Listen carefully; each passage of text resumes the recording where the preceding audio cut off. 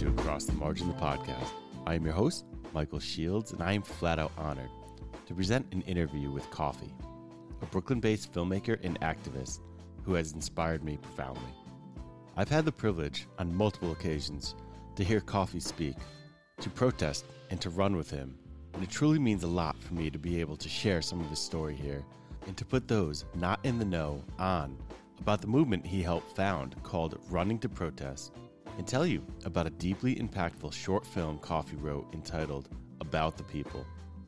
Running to Protest is a movement Coffee, with the help of activist Power Malou, brought to life that was birthed in response to what has been happening to Black people, people of color, and indigenous people in America since day one. In the wake of the murders of George Floyd, Breonna Taylor, Ahmaud Arbery, and a list that goes on and on, Coffee began organizing protest events and protest runs that bring together people passionate about change. I can attest firsthand that the Running to Protest movement and events are powerful, educational, rife with pragmatic action items, and energy to push for real change. In this interview with Coffee, you'll learn more about how Running to Protest came to be and its aims moving forward. And before we go further here, I need to mention that if you're interested in getting involved or learning more about Running to Protest, follow at Running to Protest on Instagram. That's just at Running to TO Protest. Everything you need to know is right there. As alluded to, Coffee recently wrote and starred in a short film called About the People, alongside a team of incredibly talented actors, including Michael K. Williams, who you might know as Omar from The Wire, or Montrose from Lovecraft Country. About the People is a narrative short film born of actual events that examines social injustice and racial inequality in the Black and brown community. It is an ode to the power honest conversations about social justice, equity, and race have within Black and brown communities. The movie hosts a group of concerned pillars of the African American community that hold court at a conference table to discuss how they can improve society for their kinfolk and compel change. They grapple with the political, financial, and educational power structures in America, how they fit inside them, and plans for the re-engineering. Their open dialogue looks to find answers to tough social issues, with the resolutions and ideas arriving through moments of heated exchanges. About the People encourages all audience members to have an introspective conversation that sparks real change. In this interview, Coffee and I dig deep on Running to Protest and About the People. You're going to dig it. Lots to learn here. And here it is, my interview with Coffee.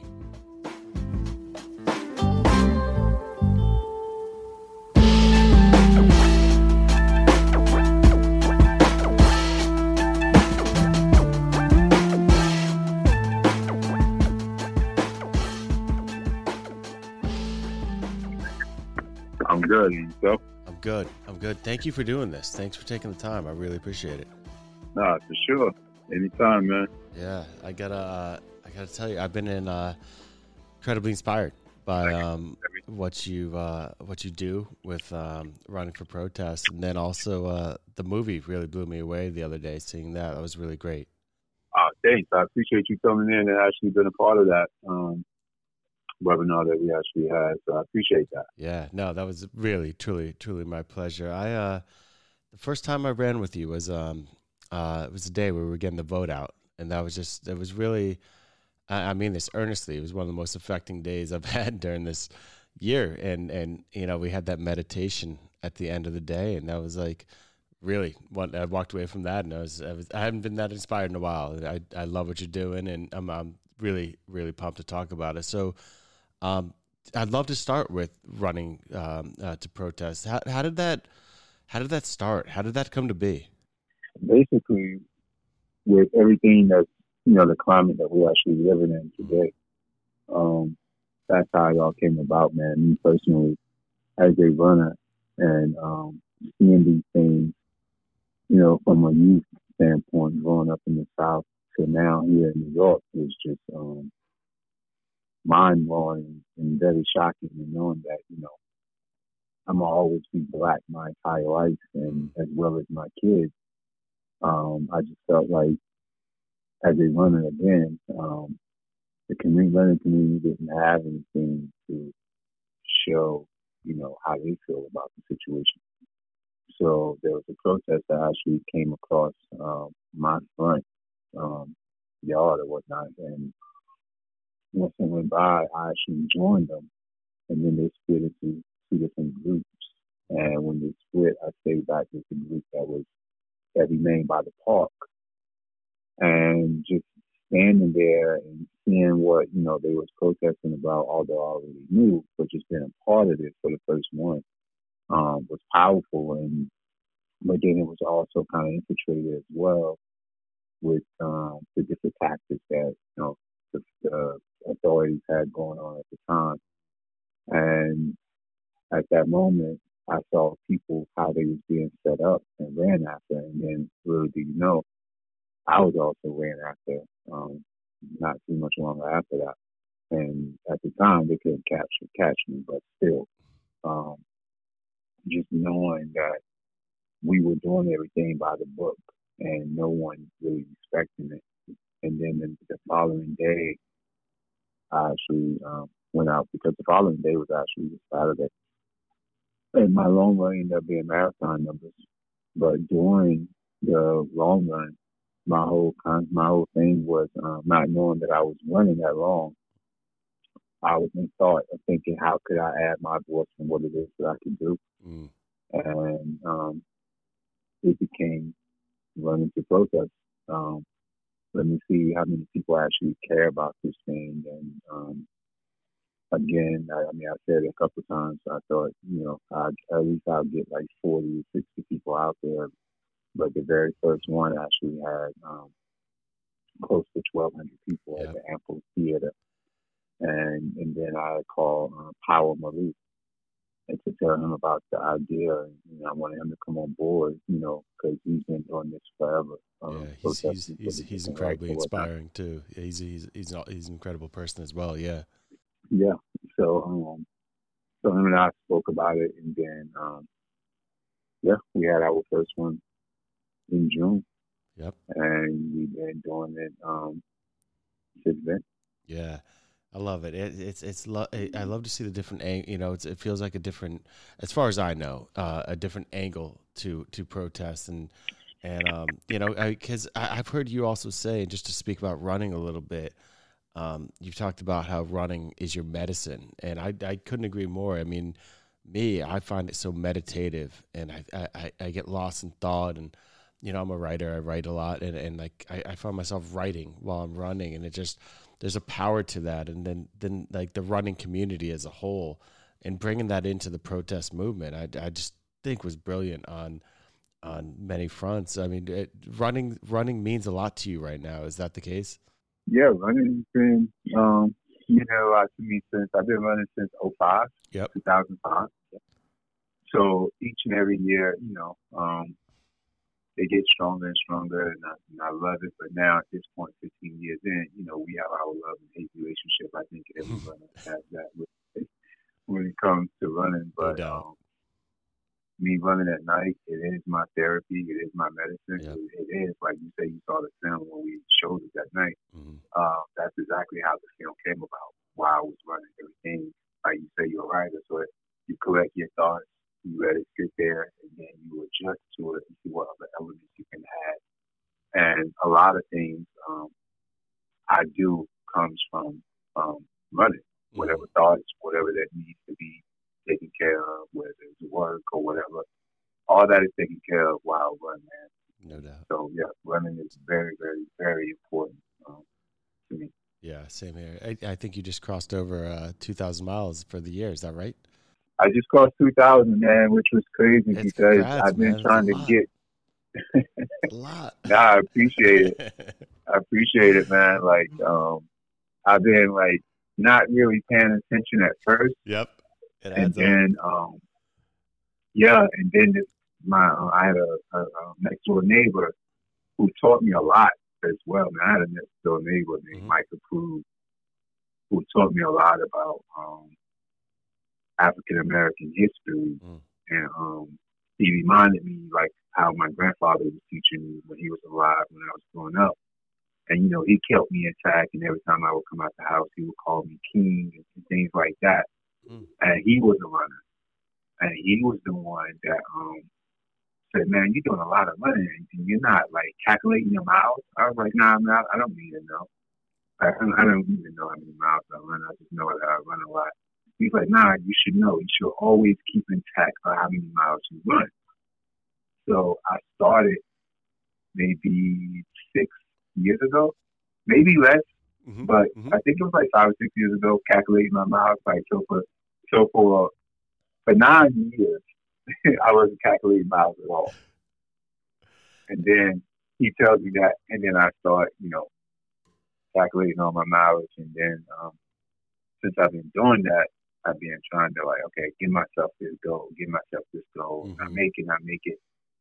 And last year, 2000 was my goal, and I didn't make it. I was short, and I was like, wait, how did I become short? Like, I was doing everything in the close, but then I realized at the top of the year, like, I had to sit out for like 2.5 weeks due to an injury that I had or whatnot. So I was like, that's where it's at. Yep. So then I was like, all right, well, at the beginning of this year, I'm going to make sure that I get it.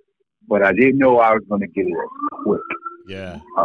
As I did. I'm thinking this is something I'm going to get like maybe the day before New Year's. And the other day, Faith, who's the founder of Bridge Runners, his birthday month, he did a 31. I mean, he did a 50K, and I joined him. Damn. And I didn't do the entire 50K, but I did like 14 miles. Yep.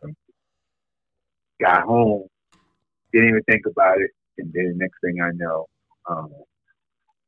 I did a little more than 14 miles, but I get home, forgot about it. Then something said, go check your mileage.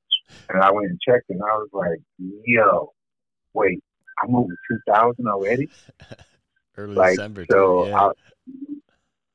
so I was like, all right, well, since I know that, and I made my goal, does that mean that, I can rest a little bit? Like, time to chill. It's time to chill. Yeah. Yep. Like, it's time to chill out, stop running 10 miles every night you go out. Like, you can go run a 5K now. That's good enough. Or 1 mile here, 2 miles there. But it's cool. You definitely don't have to go and put in double digits. Yeah. I mean, you inspire so many people with what you do. It's kind of cool to inspire yourself sometimes. Like looking up and realize you put all those in. I mean, because I'm sure your head was down most of the time just doing what you do, and like you said, you weren't even really counting it at first. But that's really awesome. I know the answer to this next question, but I want to ask it so like the listeners here can know. But you ask us all and everyone you run with to wear white when we get out there and run to protest. Why did you choose white? There was a protest in New York in 1928, if I'm not mistaken.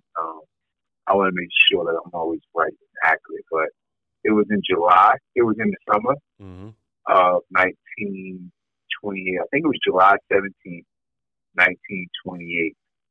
And it was all in reference towards what was happening in St. Louis. They was doing a lot of lynching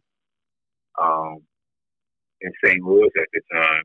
And with that said, the first solid protest was here in New York on Fifth Avenue. And when they did it, they told everyone, it was all African Americans, and they told everyone to dress in white. So all the women and children was dressed in white, and all the men was dressed in white tops with black dress jackets. So I wanted to pay homage to them, because a lot of people wouldn't know about that. Like when we speak protest, the first people you think about is Martin Luther King in that era. Malcolm. Because that's and I love Martin Luther King and what they did for us. But that's as deep as they would get with us in school. Definitely. There was so much that's more. That's where it's so much more. But they won't go, the school systems, McGraw and Hill, those school books won't allow anything deeper to come in those textbooks. Nope. So I knew about this silent march, which they called the Negro Silent Protest Parade. And it had 10,000 African Americans. And again, they marched along Fifth Avenue, starting at 57th Street, going south. And it was all because the death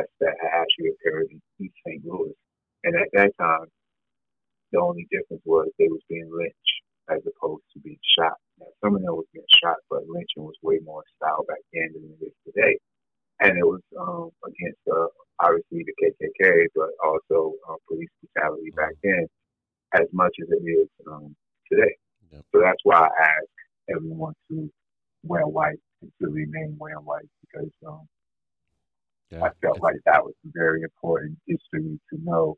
And if there's a way for me to teach one person, don't have to be many, but if one person learns from this, then I did my job. Yep. Yeah. An amazing homage. And also, I mean, I learned about it personally. So you did your job right there. I know Power speaks about this a lot. One more question about the running. We started talking about the movie too, but, there's a lot of talk about a kind of a motto that goes along with the running to protest. It's the all crews, one crew. Power talks about it a bunch. I was wondering if you speak on that a little bit, what that means, all crews, one crew, what that means to you guys.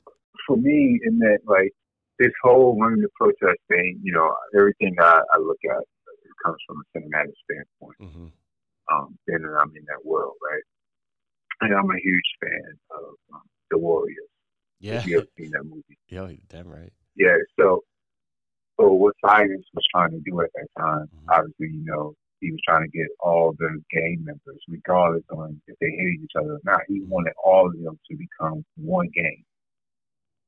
Whether they were good or bad, he wanted to let them know, look, you might come from the Bronx, Queens, Manhattan, Brooklyn, Staten Island, wherever you come from, let's become this one unit.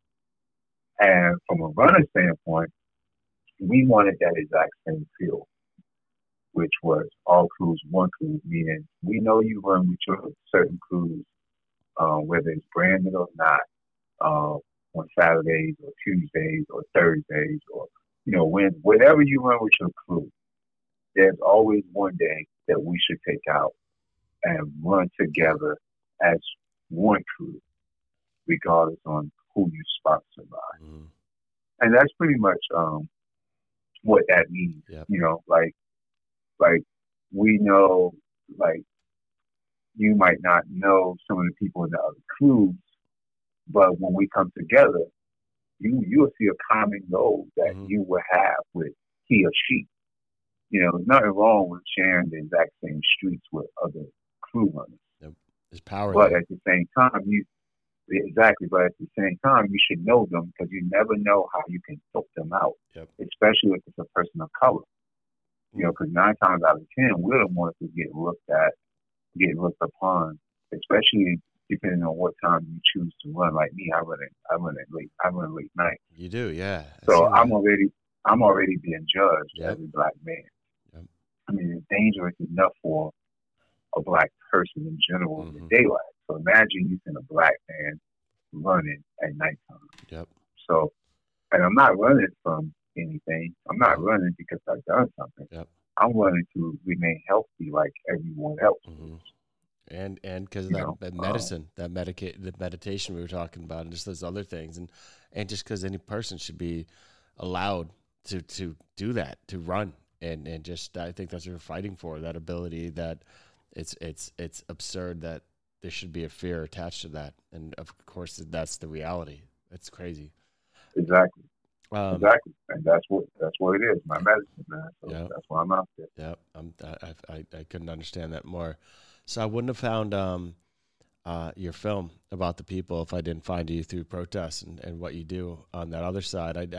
When I see you out there and you speaking and bringing together people like that, to me that's like, that blows me away enough. And then all of a sudden I find out this other aspect of you, and I'm still learning about you. I know there's lots of your background that I was seeing about in the in that screening. There's so much to talk about, but like, I was just blown away about you're a filmmaker at the same time, and like all these other things. And so about the people I wouldn't have known about unless you did that, kind of combine that screening with the whole running to protest thing. But that was kind of a gift that came along with knowing it. But I guess I'm going to ask you a very general question, so you can kind of let all the listeners know what is about the people. You wrote film, this short film. What is it? What is About the People?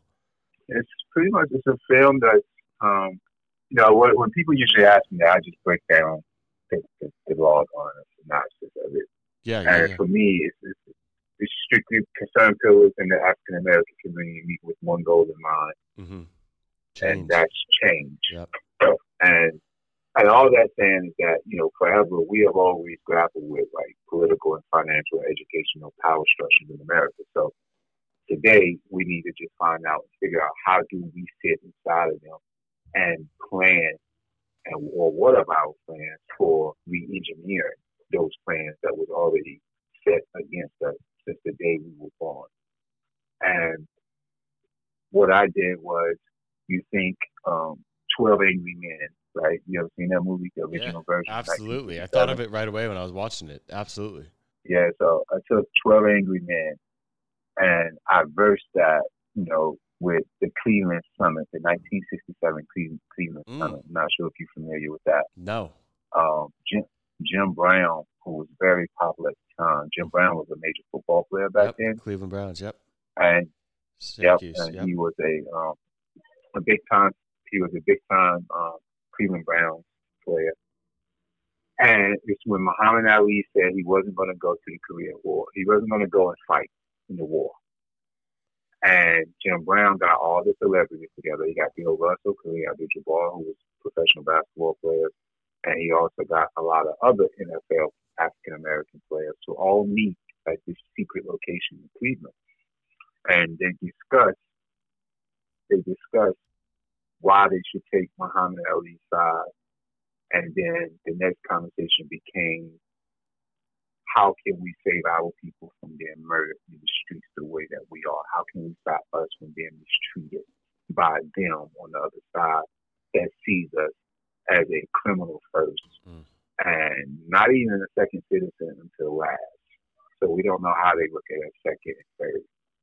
You know what I'm saying? So I put those two in a jar, man, and those were my two cross-references to come up with About the People and put them in the room and just pretty much let them have dialogue, just like how you can hear talk about in the barbershop. If you go to the barbershop, you'll hear those type of conversations happening, whether it's about sports, whether it's about a TV show, whether it's about a basketball player, or a football player, a baseball player, and the dialogue was simply there to try to find answers to, tough social issues and how they resolve, again, what we're going through today.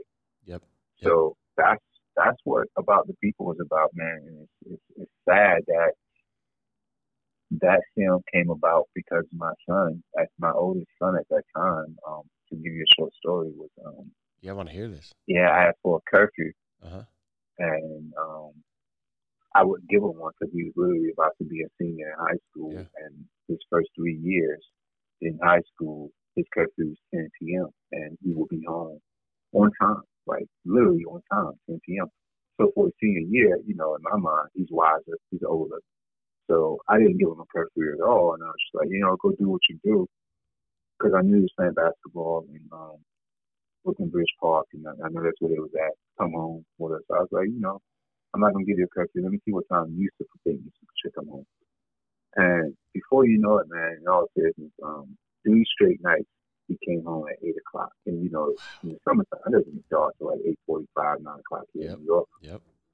But when he was coming home at 8 o'clock, I knew something was up, because I'm saying to myself, wait, I don't give him a time he's coming to daylight, so then maybe I shouldn't have gave him a curfew, his first 3 years, because that's how I was there, like 10 o'clock, he's there, but without giving him time, he's home at 8 o'clock. Anyway, when he came home the third night, man, I just pulled him to the side. I was like, yo, let's talk, because I thought somebody was bothering him. Yeah. And I just asked him, yo, what's the deal? Like, if there's something going on, just let me know. And whoever it is that's bothering you, I'm still young enough with me and my boys can come down there and have a conversation with whoever, just so you can have your teenage years and still play ball or whatnot. Nothing physical is gonna happen, just a conversation. You know what I'm saying? And like when I said that, man, he looked me right in my eyes like, nah, Dad, that's not it at all. he's like, my friends and I are making sure that we get home before dark so we won't get killed by the cops. Damn. And when he said that, I didn't have an answer as a dad, as a father. That's the first time I didn't have an answer for any of my kids because it was shocking. But it also let me know that he was awake. Yep. You know, they were woke. Yeah, they got at it. a young age. They got it. You know, they saw what happened to Trayvon Martin. They saw what happened to Michael Brown. They saw what happened to Tamir Rice. So here we are thinking that, you know, is this too harsh for them to know? Although I was very straightforward about everything that's happening, they really paying attention to it from a different perspective and saying, look, we don't want that to happen to us, but he wasn't voicing it until that night. So I went on, I stayed running and whatnot, and then it dawned on me like a month later, write a short film. Yeah. And that's how the idea of the film came about. That's how the characters came about. For each character, we didn't give them a name. We gave them a title, job title name. There was the senator, there was the celebrity, there was the preacher, there was the author, there was the executive, there was the professor, there was the athlete, there was the janitor, there was the military. You know, I felt like those things were very important to say, hey, look, we can also be executives, we can also be apostles. You know, you don't constantly have to look at us like, you know, this is the person that just got out of jail. You know, this is the maid. You know, that's how we get looked upon, and those are the roles that are provided on TV to us. You know, so man, that's how About the People came about. Definitely, man. You kind of just fucked me up a little bit. That what your son was saying, like that throughout history, I just, I know it occurred in the South, but I never ever thought of New York or any other city as like a sundown town. And that's kind of what he was saying. Like when it gets dark, I want to get out of the streets from the cops because that's super intense. And to speak on what you were saying with the film, though, it goes back to kind of what we were talking about with All Crews, One Crew. You're getting all these different people from all these different walks of life to get together for one common cause, and that there was so much power in that, and it was fun. Within the scheme of like how profound it is, it was fun to watch these people from the walks of life, seeing how we each can use what we're good at to come together and make this thing work. And I think that was such like, not only is it deep and important, but there was a fun there too. It's a fun and interesting film in that way as well. And there's one thing I want to bring up and ask you about it. There was also a moment too where we're talking about all these different aspects coming together at once, but there was one where a woman comes into the fray, and it's to me, I found it to be a crucial moment in the film.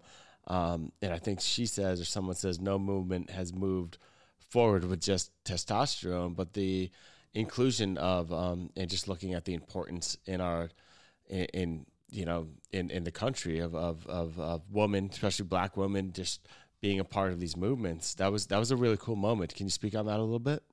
So the film, the way it was structured was based off my childhood, like growing up, and no intentions, or any of that. But that was a different day of age growing up in the 80s and 90s. But my grandfather had friends in the house, and they would just talk about sports, baseball mainly. He was a baseball guy, and if there was an issue or whatever that was happening, it would be him and his friends, Moses, Josh, Samuel, it was like a good 5 or 6 of them or whatnot, and they will always try to see if they can come up with an answer regardless. But meanwhile, my grandmother would be walking back and forth in the house, listening to him, cleaning up, eating, doing whatever she does, on a weekend or whatnot. But the one thing that she knew was that, the one thing that she did was, if she found out or heard that they couldn't answer, she would just answer the question for them. She was the provider, and me seeing that a couple of times, man, that was mind blowing. And at a young age, it lets me know right then and there that yes, women need to be in every room that we're in, but also women is the answers through everything. You know, women are very powerful and women are very strong, and Damn right. they need to be and should be very well respected and protected Yep. at the same time. So that was the whole purpose of structuring it that way.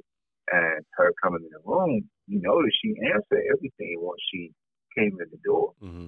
And I wanted the audience to, depending on who the people were individually, I wanted the audience to say, where are we? Or I wanted the men to say, wait, there's no women in the room. What's going on? And I wanted them to say, wait, if she goes in that room, what is she gonna do? Is she gonna like tell them? Yeah. You know? Yeah. I wanted that, like, because that was the whole purpose of keeping her in the hallway. Mm-hmm. But see, she was my Angela Davis with a Tupac feel. You know, like you know, when it comes to writing bios for the characters, that's all I wrote for that character. Oh wow! Because I admire Angela Davis by far, and Tupac still today my favorite artist. Yeah. I mean, look at the body of work that he did way back when, and it's still very, very relevant today. Oh, damn, there's no Kendrick without him. That's how and why she entered the room the way she did and fulfilled it with all the answers that none of the males in there could answer. Definitely. The pushback was good too. I mean, you were obviously, it's that, you know, it goes back to that 12 Angry Men thing where there's so many different viewpoints and some of them were like, yeah, she needs to be here. And some were skeptical. And with that skeptical nature, we got to understand, you know, they asked the questions, why she be here? And she answered that really, really quick. I just thought that was so powerful. What else was powerful was your character, and your character is mad. I mean, and anger. That's it's. I mean, if you think about it, of course, it's completely understood. But I want to talk to you about just as you wrote yourself as the angry person in the room, and just like kind of I don't know. I guess I'm just curious. Not why you did it, but kind of what you were channeling. Was it like something? Did you want to like play that role as to kind of like get? I don't know. You were the angry dude. Tell me something about it. Like it was fun to watch, and it was fun to think about where that was coming from. I needed to. Yeah. All right. That's what I thought. Be that character, man. Because obviously I could have been any character, you know, being that I wrote it and cast it with those different actors. Except the senator. I couldn't be the face. That had to be Michael Kenneth Williams, you know. But I could have cast myself as any role, but I felt like the militant was best because I was pissed off. Like, I mean, I still am pissed off about what's happening to us, you know. So writing this film, I mean, it's sad to say that it was forced because of the situation that we're in. You know, again, I wrote this as the answer to my son and everybody else that's going through the exact same thing, whether you're a kid, whether you're an adult, because as adults, we go through it just as much as they do as well. You know, we have to literally relive our lives every single day. We have to start over from the beginning and make sure that we make it home and don't step on that bug if you didn't step on it the night before. Don't kill that ant if you didn't kill it the night before, because you might get shot for doing so, just because of the color of your skin. So I had to play a pissed off character because there was a lot of anger coming from that perspective of knowing that this is real. Like, am I gonna make it on set today to film this scene? Like, all that is real. So it wasn't like we was, on set saying, okay, let's jump into character. I mean, these characters actually do exist. And the militant, I see the militant, like, whenever I go to the barbershop, the militant is always, he's black power for sure, but he's always got to be right. And even when he was wrong, he felt like he got his point across. That's the militant. And he always had to be first. Like, you and I could be thinking the same thing. But if you voice it before I do, then I'm going to interject and I'm going to go against it. Because I should have been the first one to voice that. That's the over the top militant that I'm used to seeing. here in New York. And that's why I wrote that character as an overtop militant in everything. Like, notice he argued with everybody in that room Everybody. except Yep. the athlete. Oh. Because he's smart enough to know that the athlete is a boxer and could have knocked him out at any time. Kick his ass. Yep. You know? Yep. So he argued with every individual except the athlete. Yep. He didn't call the athlete out not one time.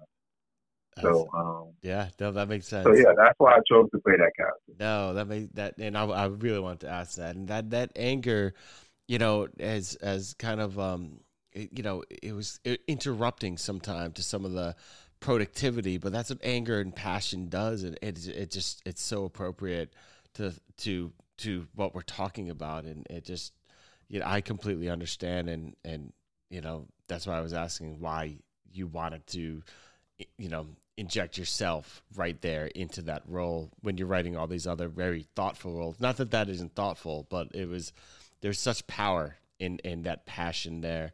And we're talking about all these different pieces to it. That cast, the team, and beyond the cast is incredible. But I mean, you know, just listening to the producer, Stephen Garcia, director Sterling Milan, if I'm saying that right. And then the cast, what an impressive team you brought together for this thing. You guys all brought together for this. Do you want to speak on that a little bit, or just what it was like working with these talents? Because it was an amazing group of talent on set that day, or that whenever you were shooting for. Well, for each character, I actually had them in mind while writing. Except Tyler Leslie, who played the executive. Mm-hmm. And Dorian Mitchell, who played the preacher. And the only reason I had Dorian really in mind for the preacher, but Dorian at the time was living in LA and we needed actors here in New York, and that it was a small budget that we dealt with. So when you know you have somebody in mind to play the role, it literally helps you write dialogue a lot better because you already know how they speak. You already know what other type of characters they play. And then you're able to say, okay, I want him to portray this character. Yep. I'm going to write him to play this character, mixed with a little bit of that character, and bring those, you know, if depending on what role you actually offer to them. And no one turned it down, man. No one turned it down because incredible. They all had something to say as well. And Michael, man, you know, all of these actors I knew except Tyler Leslie. Yep. Shruti, one of the co-producers, brought him to my attention, and so I was like, okay, cool. And man, this guy came on set, Michael, and he learned this thing in 2 days. And we had 3 days to shoot, but we took 1 day for rehearsal, and we shot for 2 days. At rehearsal, he was off the book, and I was shocked. I'm looking like, wait, he's off the book. I'm still on the book, and I wrote it. but he did his thing, man. You know, he played the executive, and he did very well. And he's Michael Kenneth Williams, I had went to his house. Because him and I, you know, Michael's like my older brother. Like he's like, me and Michael has been great friends, like brothers, for a long time. Oh, you've known him for a while? I've been knowing Michael for a long time, man. I put him inside of Double XL. Yep. Yeah, I was. We've been the great friends, and you know, he's like my older brother. Incredible. He's like my kids. One of my kids' godfather, you know, like, so, but still when it comes to work, you have to be professional about it. Sure. You know what I'm saying? So what I did was I wrote the script, went to him, and I said, hey, I want to talk to you about something. He said, okay, cool, what's up? So we started talking. And I said, look, I had this issue with Tristan, who's my oldest son. And he said, okay, what happened? And I said, well, look, it's the same story that I told you, and about him being afraid of being outside in the dark. And before I finished it, he already knew where I was coming from, and he said, "Yo, I'm on board. Whatever it is you have in mind, I'm on board because it's happening way too much, and I have always had a lot to say about this, but no one was approaching um, me from that side. Wow. And he said, I'm on board. And right away, he said, let's call my manager right now. Let's go ahead and iron this out and let it be known that whenever you guys are about to shoot, if that's what you have in mind, of course, he's like, whenever you guys are about to shoot, let's go ahead and iron those dates out. Yeah. And that right there let it be known right then and there that, okay, I got something. Like, but something, when I say something, I'm speaking about something that resonates with us as a whole. Because Michael is not going to just jump up and do anything. No.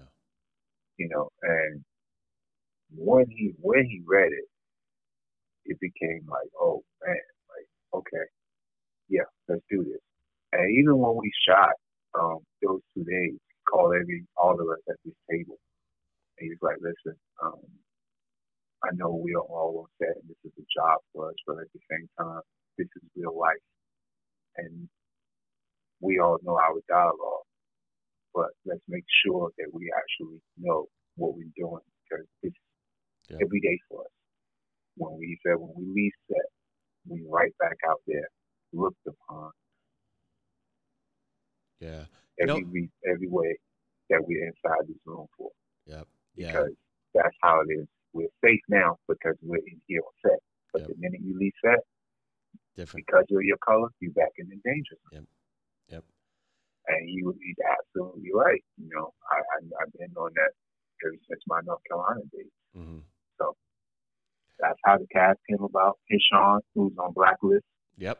I know him personally, but we have crossed, like everyone else, we have crossed auditions together. And Hishawn, he knew Nashawn, who played the professor. Yeah. And I love that role. I called Nashawn, and Nashawn said it's cool. Then I emailed Hishawn, and Hishawn hit me back literally 20 minutes later after I sent him an email saying I'm on board. So I knew the film resonated and it gravitated the appropriate way to a lot of them because a lot of actors, man, of color, we have something to say. Yeah.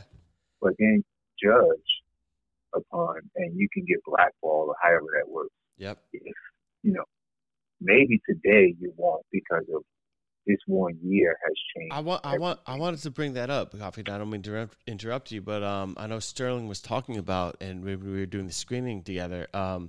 He was saying this was in the works in 2015, and so you're talking about everybody jumping in then. Like now, everybody's kind of, not everybody, but a lot of studios and people are looking for these voices to actually, there's a bigger platform for their stories to be told. But you're talking about a time, basically almost 5 years ago where everyone's jumping on board and want to be a part of telling these stories then. And it was kind of harder to make that happen. This is not just, you guys didn't make this recently. Well, no, it was written in 2016. Okay. Oh, yeah, I get that year wrong. My bad. Yeah. Yeah, so it was written in 2016. We didn't film it until 2018. Okay. So while writing it in 2016 is when I had these characters in mind. But Michael was the first one that knew about it. Mike. Yep. Everyone else, they knew of it because I already reached out to him and felt Sean and maybe Dorian, like they didn't know. Tyler, I didn't know, so Tyler either. But Sterling Brown, Biggie, Nashawn, AK, which is akin to Ebony, they all knew about it. But I wasn't going to go any further until I knew the producers like Steven Garcia, Jeff Callagher, Shuli, and Rachel Hunter, 88. I wasn't going to move forward until and let them know, okay, these are the dates until we knew that we had the finances. So we shot it in May of 2018, and then we premiered it in July of 2019. Gotcha. So we premiered it last year, but it got cut short at the film festivals due to COVID that came about the end of February and beginning of March of this year. Because you get like a good 1 year run in these Yep. film festivals. Yep. So we got like 6 months, and that was it. But within those 6 months, man, it won. It's a award-winning film. Yeah. Oh yeah. It won. It has won awards. But I only tell this to a couple people. I don't celebrate those awards. Like, you can't. I have the trophies, the awards somewhere in the house, but it's not like I can put it on the wall, put it in front of me. I can't celebrate it because it's too real of a film. Like, we're trying to save lives, man. This isn't like, I don't want to, if you want to award me with getting more eyes on it, so people can know what we have to do to get back to what Black Wall Street once was in order to survive.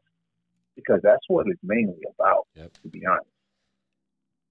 Yeah, so I mean, it was never about those awards to you. That's what it sounds like. Never about those awards, man. It's about trying to answer my kid and everybody else's kid and answer myself as well. Like, running is my medicine, is my therapy, but I needed this film just as much as they did. I just didn't know that. Because I never knew that they were thinking. He was thinking like that. But I think that all the time. I mean, I'm thinking that every time I step outside. I'm a grown man. And got to relive or retrace my steps every day I step outside. I know I'm in a danger. I'm on a battlefield just by going outside of my house. Those are the things, man, that keeps me sane and insane at the same time, but keeps me grounded, because I know as long as I'm here and I have air in my lungs, which will be for a longer more time, I'm trying to help out as many people as I can that want to listen and pay attention until we see equality. And even when we see equality, we have to stay on top of it. But just like the film said, this is not a 5 or 10-year deal we're talking about. It's like a 15, 20, maybe 25-year thing that we're now discussing in 2020. You know what? It's wild, and it goes to credit to you for, like, your ability, even in this short amount of time that this film is, to your writing prowess. I mean, think about everything you touched on, and I'm just going to name a couple of things. I mean, Black Wall Street, CAP, the national anthem, Montgomery boycott, the business side of protest. I thought that was a very poignant thing that came up. The power of the almighty dollar. They're just like. I just named a couple of things. We were talking about women in protest earlier, just all these different aspects, athletes, their money, and the whole thing. So many pieces to it. But just to kind of close this out here, and this has been very eye-opening and such an awesome conversation, but like to kind of close this out, what if there was to be a message, and I don't mean to bottle it down to one thing, because like I said, there's so much going on. There's a message you're hoping that people take away after they see about the people. What would you want it to be? I want the message to be that it's a shame that every Black person and person of color has to go through that the minute that they wake up. But also while we sleep, because we saw what happened to Miss Breonna Taylor, right? She was sleeping in her own home. A Black woman. Can you imagine if the shoes was on the opposite foot? The message I want them to take is, peep this. If that was a white woman that was sleeping in her bedroom with her white boyfriend, people are freaking out. And those were Black cops that busted in the house or shot through the window or the walls of the house. And they killed that white woman. And that wasn't even the white man that they were looking for. Where do you think those Black cops would be right now? Yeah. Do you really? Yeah. Do you think that they will be out and about and being able to celebrate Christmas with their family? Or would they be locked up? Or would they be dead already? Like, for each and everything that we're going through, flip the script. Look at it from a different perspective. If Tamir Rice was a white boy who got killed by a Black cop, would justice have already been taken care of? If Trayvon Martin was a white boy with a hoodie on, going to the store to buy Skittles, why would he have been looked upon differently? It's already thrown against us. The minute that we're born, we're looked at as criminals, which is what I said earlier. So whose fault is that? Whose fault is it that whenever you see somebody black, and I say you, I mean in general, I'm not speaking of Yeah, you, yeah, yeah, yeah, of course, I'm speaking of to course, the of public. course. Whenever you see somebody black, why is the first thing you think about is danger? And we're the most compassionate people out there. Mm. Like, do you see what we're going through? And we still haven't picked up a gun to go to war yet. For 400 plus years, man. My ancestors, on top of ancestors, been going through this, man. My loved ones been going through this, man. My mother, grandfather, father, stepfather, aunt, my great-great-grands, my great-grand, like, they all been going through this, man, wanting better for us, just like how I want better for the next generation and hoping that generation want better for the generation after them. And we still fighting the same battle. So if the shoe was on the opposite foot, wouldn't they want us to be their allies and help them get justice? But I think justice probably in the world that we're living in today, if the shoe was on the opposite foot, justice would have been taken care of the minute that happened. Mm-hmm. But because we're black, we always get the downfall of things. Nothing happens as quickly as it should for us. Our people are being locked up in prisons for dumb things, and they getting locked up for 30 to 40 years. And when I say dumb things, I mean dumb things like they didn't commit whatever crime that these people are being charged with. But because they're black, they're being charged. You got the white guy, the white boy who goes to church and murders everyone in church. And the cops didn't kill him, took him for a ride, took him to Burger King, served him Burger King. And here we have a young man going to the store for Skittles and he's getting murdered because of his skin and he looks like a threat to this guy or whoever that gets off, and then he goes off, and I don't want to say his name because he don't deserve the respect, but we all know who I'm talking about in Florida. And then he goes and have an autograph signing people's Skittles. The guy who killed Trayvon Martin. And we looking at that. We look at that every day, and we say, this is how America is treating us. And we know we built America, but the textbook in the schools won't allow that to happen. They won't allow that to be known. So then they tell you that this guy created a light bulb. They tell you that this guy created this typewriter. No, man, no, that's not true. It's not true. So that's why about the people was educating you without knowing that you was not knowing that you was getting educated through dialogue. The history was littered in a really interesting way, in a fun way.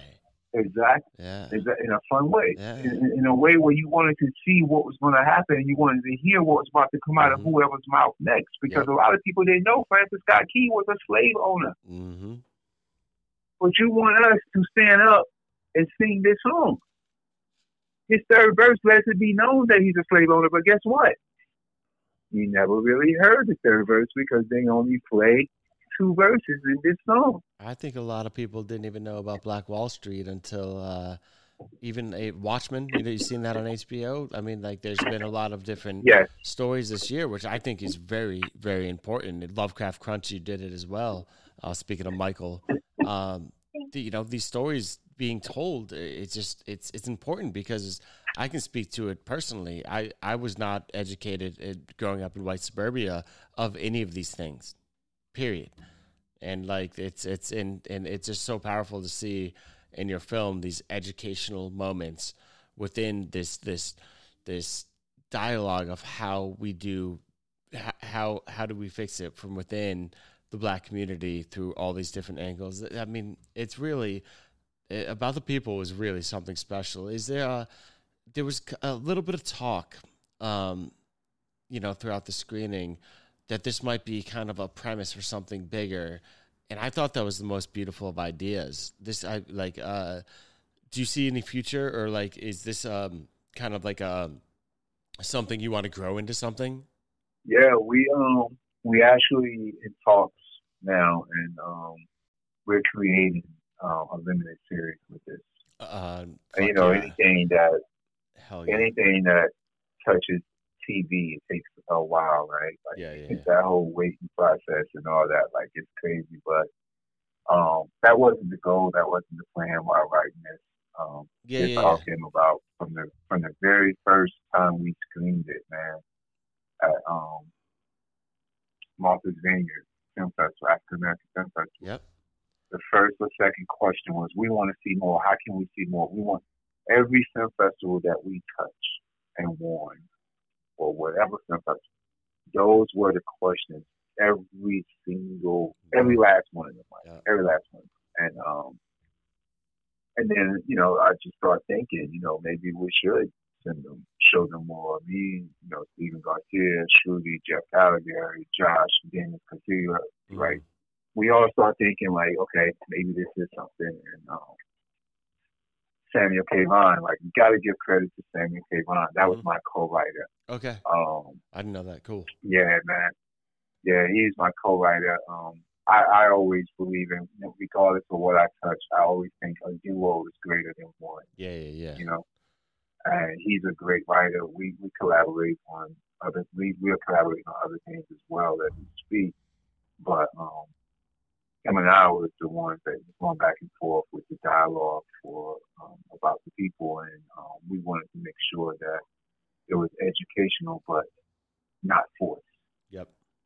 It was educational, but very interesting in how we slid this and there, that over there. Mm-hmm. And by the time you got to the end of it, you understood how did you not know about this, but now all of a sudden you know from this 28-minute film. Mm-hmm. And the last thing we want people to say was, damn, that was slick. But as you walk away from this film, what I want people to say is that was very well deserved, and we need more. And we need for people to really understand how truthful this situation has been. Not is, but has been. For a long, and still long time. Today. Yep. So that's what I want them to walk away with. That's it. Watch. That's it. It's an incredible film. What you're doing is super inspiring and incredible. And honestly, Coffee, I mean it. It was an honor to talk to you about all this stuff and spend this time getting to know this work more and more. And I can't wait to see what happens moving forward with About the People, and also to run with you and run to protest more moving forward. So thank you. I really, really, really appreciate your time. Thanks, man. Nah, for sure, man. Anytime. I appreciate you reaching out and even being interested.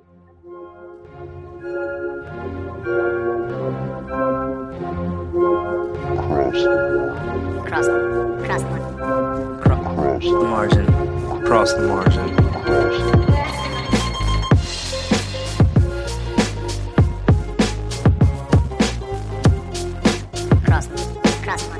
Cross the margin.